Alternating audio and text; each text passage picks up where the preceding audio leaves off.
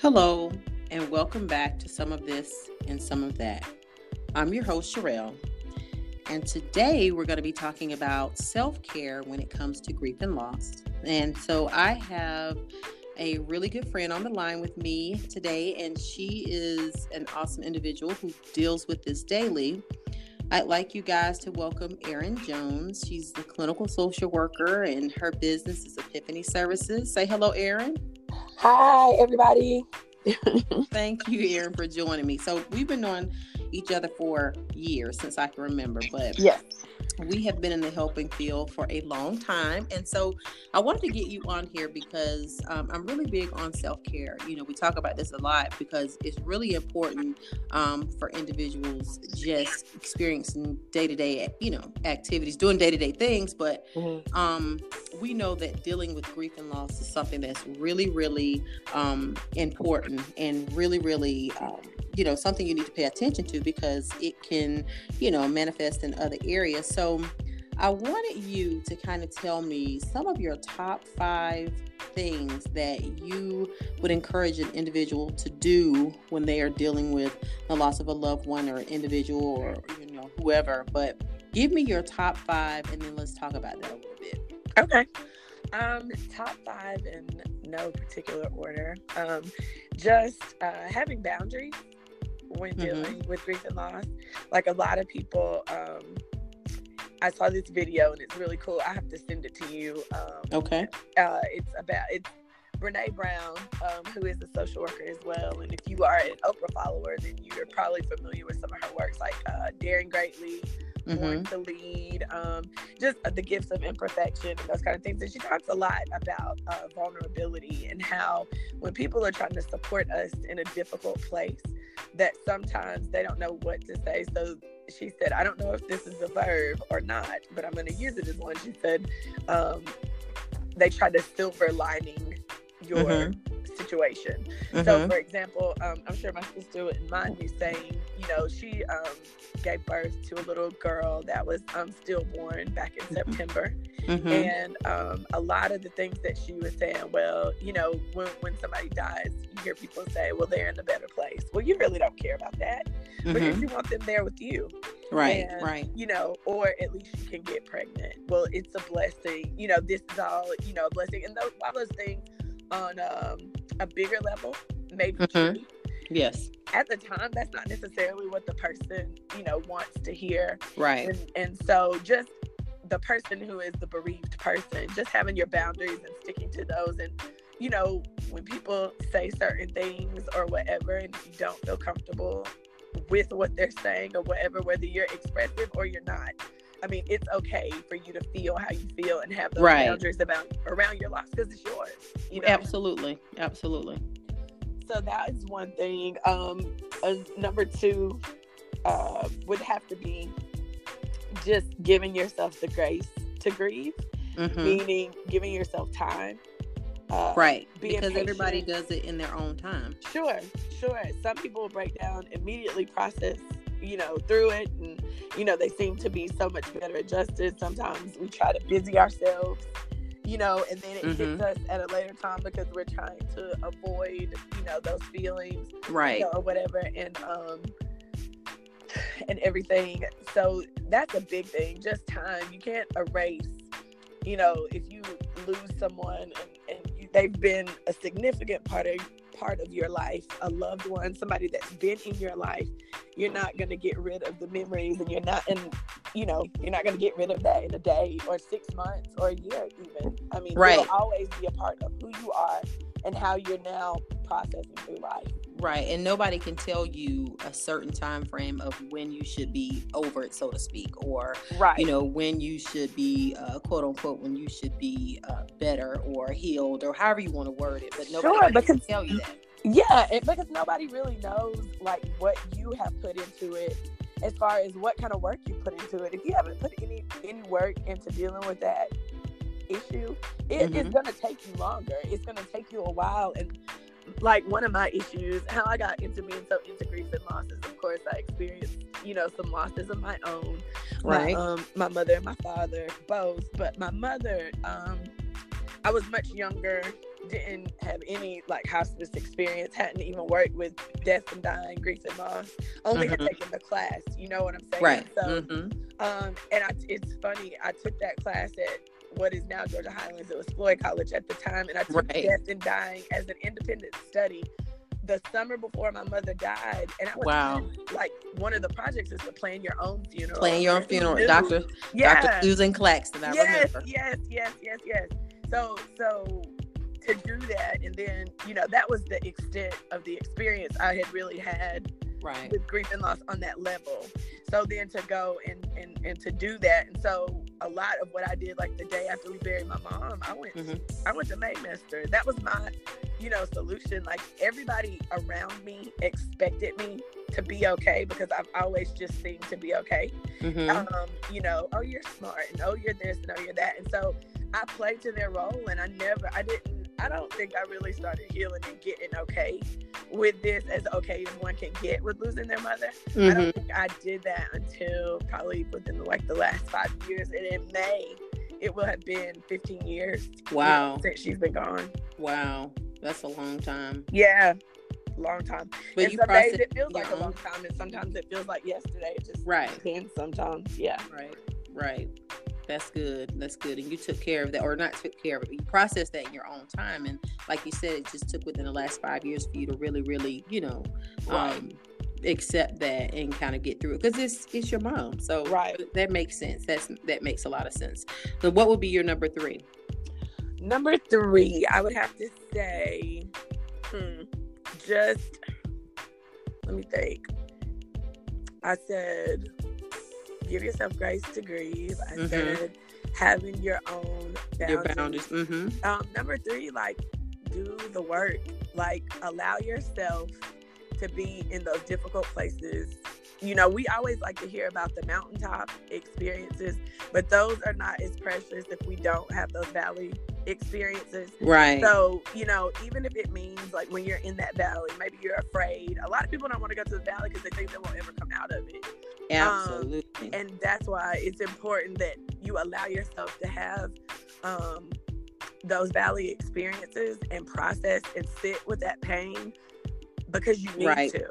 It needs to I feel be like if you never go through that, then you won't know how to come out on the other end. I mean, I too have dealt with loss, and I think that what helped me to kind of get through it is going to those low points. You're going to have those moments you break down. You're going to have those holidays that you wish somebody was here, or that, you know, you used to be having a person around you, and when that's not an option, you have to take it there, because like you said, do the work. You don't know how you're going to come out on the other end. And it teaches you things about yourself, I believe.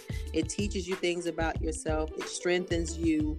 It helps you to kind of mature in a sense. I hate to say that, but I feel like it does. I feel like you kind of grow up, because you learn things about yourself and how strong you can be. Right. You know, or if you're a weak person or fall weak to a situation, then it teaches you how to be able to reach out and get the assistance that you need so that you can process through that.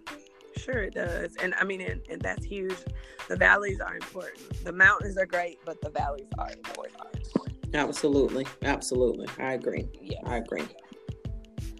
So the next one, what would be your number 4? Number 4 would be like, establish some people, like a team, your support team. Good.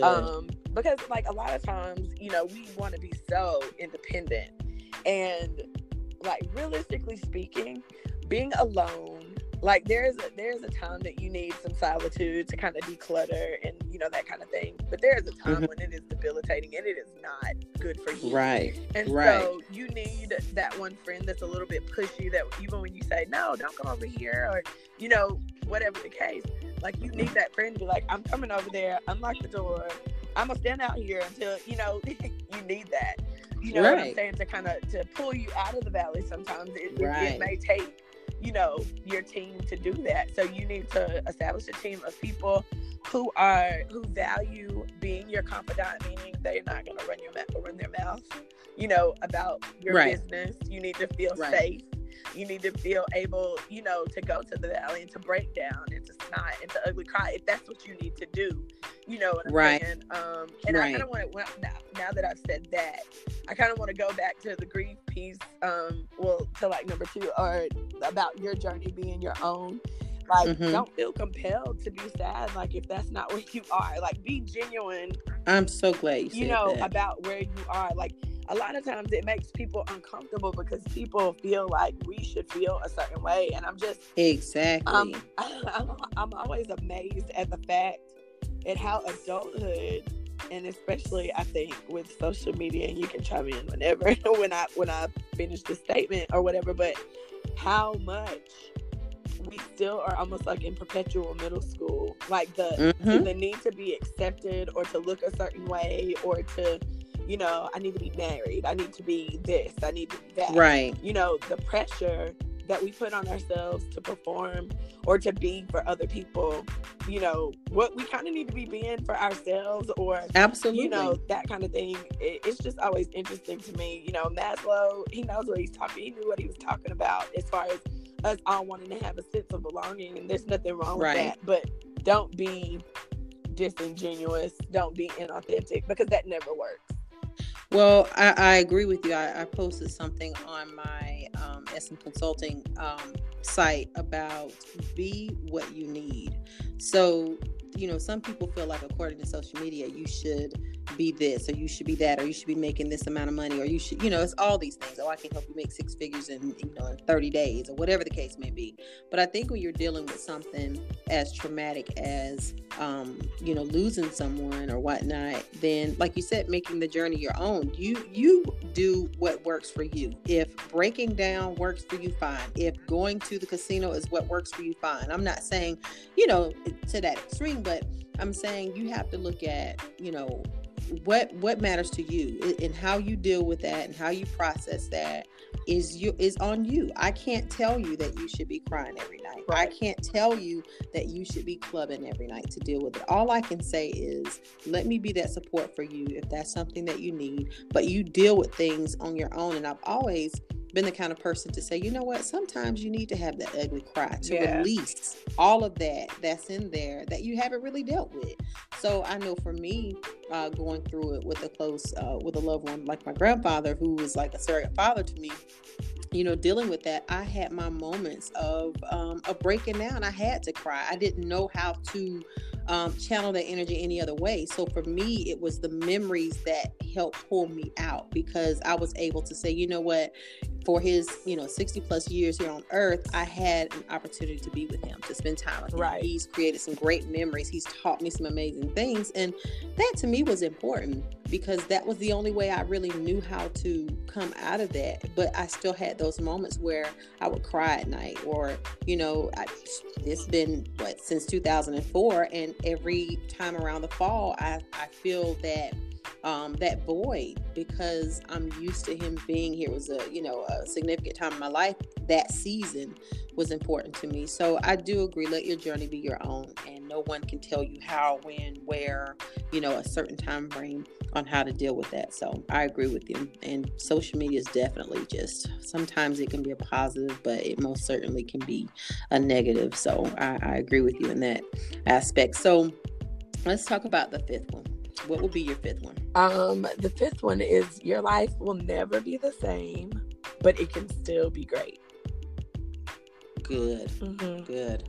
I agree with you. I do agree with you. I do feel like sometimes when you lose someone, you have this expectation of what it should be or what you're thinking it could be. But like you said, it can still be great. And I do feel like sometimes people don't know how to really process through what they've been through or what they're going through. And I think sometimes that I'll be honest with you, I don't know if you agree with this or not, Erin, but I do feel like when people don't deal with those challenges or deal with situations like that, I really feel like it can manifest in other areas of their life where it creates a problem at times. It creates a problem. And I've known 1 or 2 people in my lifetime that maybe didn't go to a loved one's, like a parent's funeral. And it seems like that's something they carry with them 5-10 years later. Right. It's almost like they are dealing with clinical depression.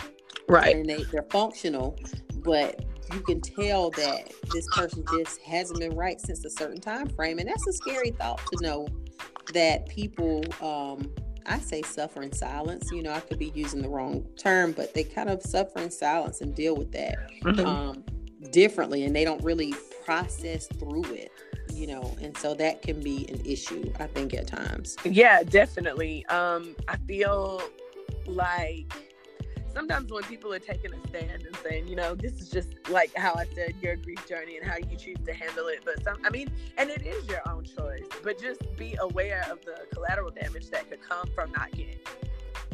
If that's something, you know, that you need or whatever, like, be careful, you know, that you don't for the sake or for saying that it's, you know, this is my choice, you're choosing to avoid, you know, the reality of the fact that person is gone. And, you know, you can move on with your life. Your life is I'm never going to have my mom and my dad again. Ever. Right. And not only were they my parents, they were great parents. Flawed, of course, but they were still great parents. They were supportive. They were everything. And my mother was just a pivotal voice in my life. Not that my father wasn't, but I think, like I said, I just think that had more of an effect on me because I was only 24. We really didn't have any conversation about it. Even though my mom was sick, we never talked about it, and we never used hospice or anything like that. And because I was so maladjusted just from there being no conversation, that's why I'm such a strong advocate for hospice.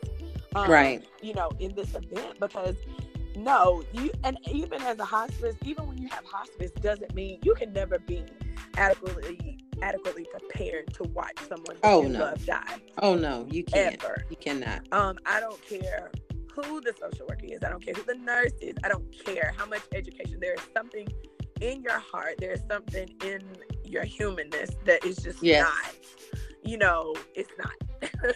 Right. I agree with you. And with that being said, you know, it is a void that will never be filled. And we do try to fill it with other things. We try to fill it with relationships. We try to fill it with money, achieving success, you know, all of these different things. But until we really, you know, sit with that pain, and when you're talking about manifesting in other areas of your life, I mean, your physical health, the stress of not just ever expressing it, what it can do to your blood pressure and in turn do to your heart. Yes. You know, and all of those kinds of things. And, you know, I remember once, this is before when Steve Harvey was like straight a comedian, and, you know, none of the other ventures, he hadn't really, you know, branched off into the TV show. But I remember, and it may have been on Kings of Comedy. I know it was on one of his concerts, like a comedy concerts.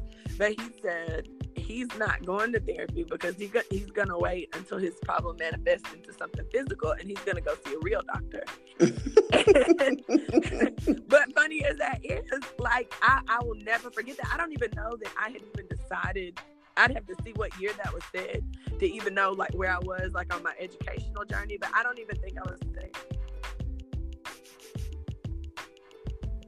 Oh, Aaron, I think we lost you. Okay. Am I okay? Sorry, a phone call came through. I apologize. I think what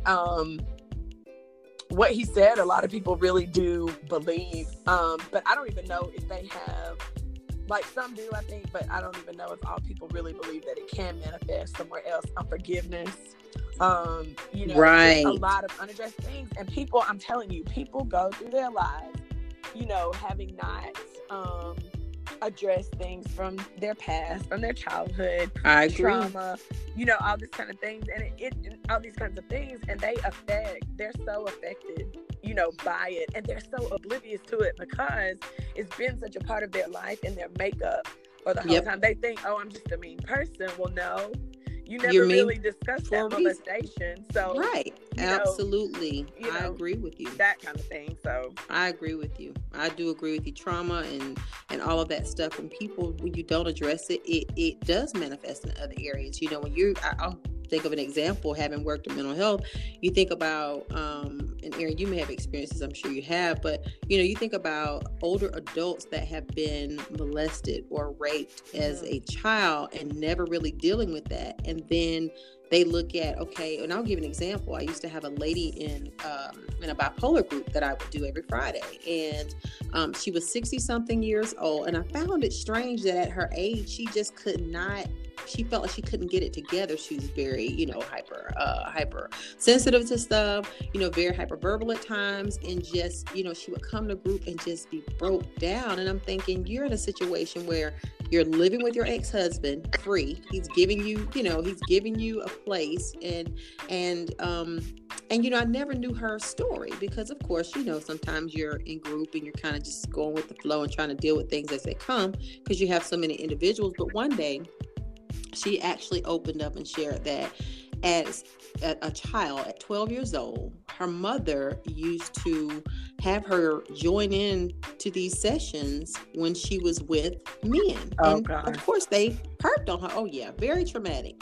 But she didn't realize that she carried that through her marriage, which, she birthed children and she was a wife and she worked, but she didn't realize that even in her later, late adulthood in her 60s, how that had manifested, which caused her to divorce her husband. And she didn't trust him and all this other stuff. And it wasn't until she had that breakthrough and started dealing with that in individual therapy that she really saw that, oh my God, this has really affected me. So my point of that is, I feel like when you do have something traumatic, you have lost someone and you don't allow that to be dealt with, it can create so many other things that go wrong in your life that. You still there, Sherelle? Or it's hard to get that back. You know what I'm saying? So I do agree with you.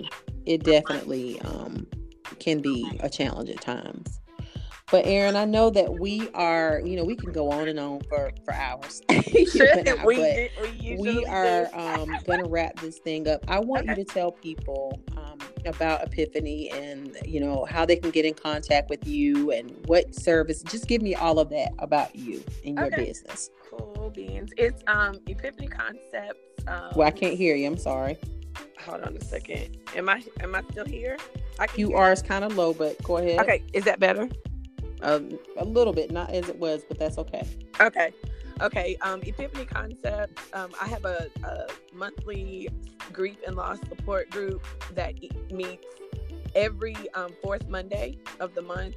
We moved it up a week because of the holiday. So actually Monday coming, December 17th, from 6 to 8, we'll have the group. It is free of charge. It is located at Quality Care for Children in their training area. The address is 910 North Tennessee Street. And if you need more information, I'll send the flyer to Sherelle for, followers and what have you, and you can take a look at that and see if that's something that you would be interested in. I also am offering individual therapy, but that won't start until February of 2019. So I'm just kind of getting some things in order for that. You can friend me on Facebook, or at least I guess follow, because I fluctuate to get into my limits sometimes just from singing and stuff like that. So it's Erin Jones, ErinJones. And then on my Instagram, I post a lot of things, therapeutic tools and information about my group also on my Instagram. And it's Erin's Life, ERINSLYFE. So. Okay, cool. I appreciate it, Erin. Thank you for your time, and I appreciate you, and I am super excited. So thank you again, Erin. And guys, if there is any additional information, you can actually send messages through the podcast. So send a message or comment or a question for Erin or myself, and we will get back with you. And as always, I appreciate you, and you can email me also at SherelleMcKnight@yahoo.com. All right. Thank you. Thank you. All right, Erin. Bye-bye. Bye-bye.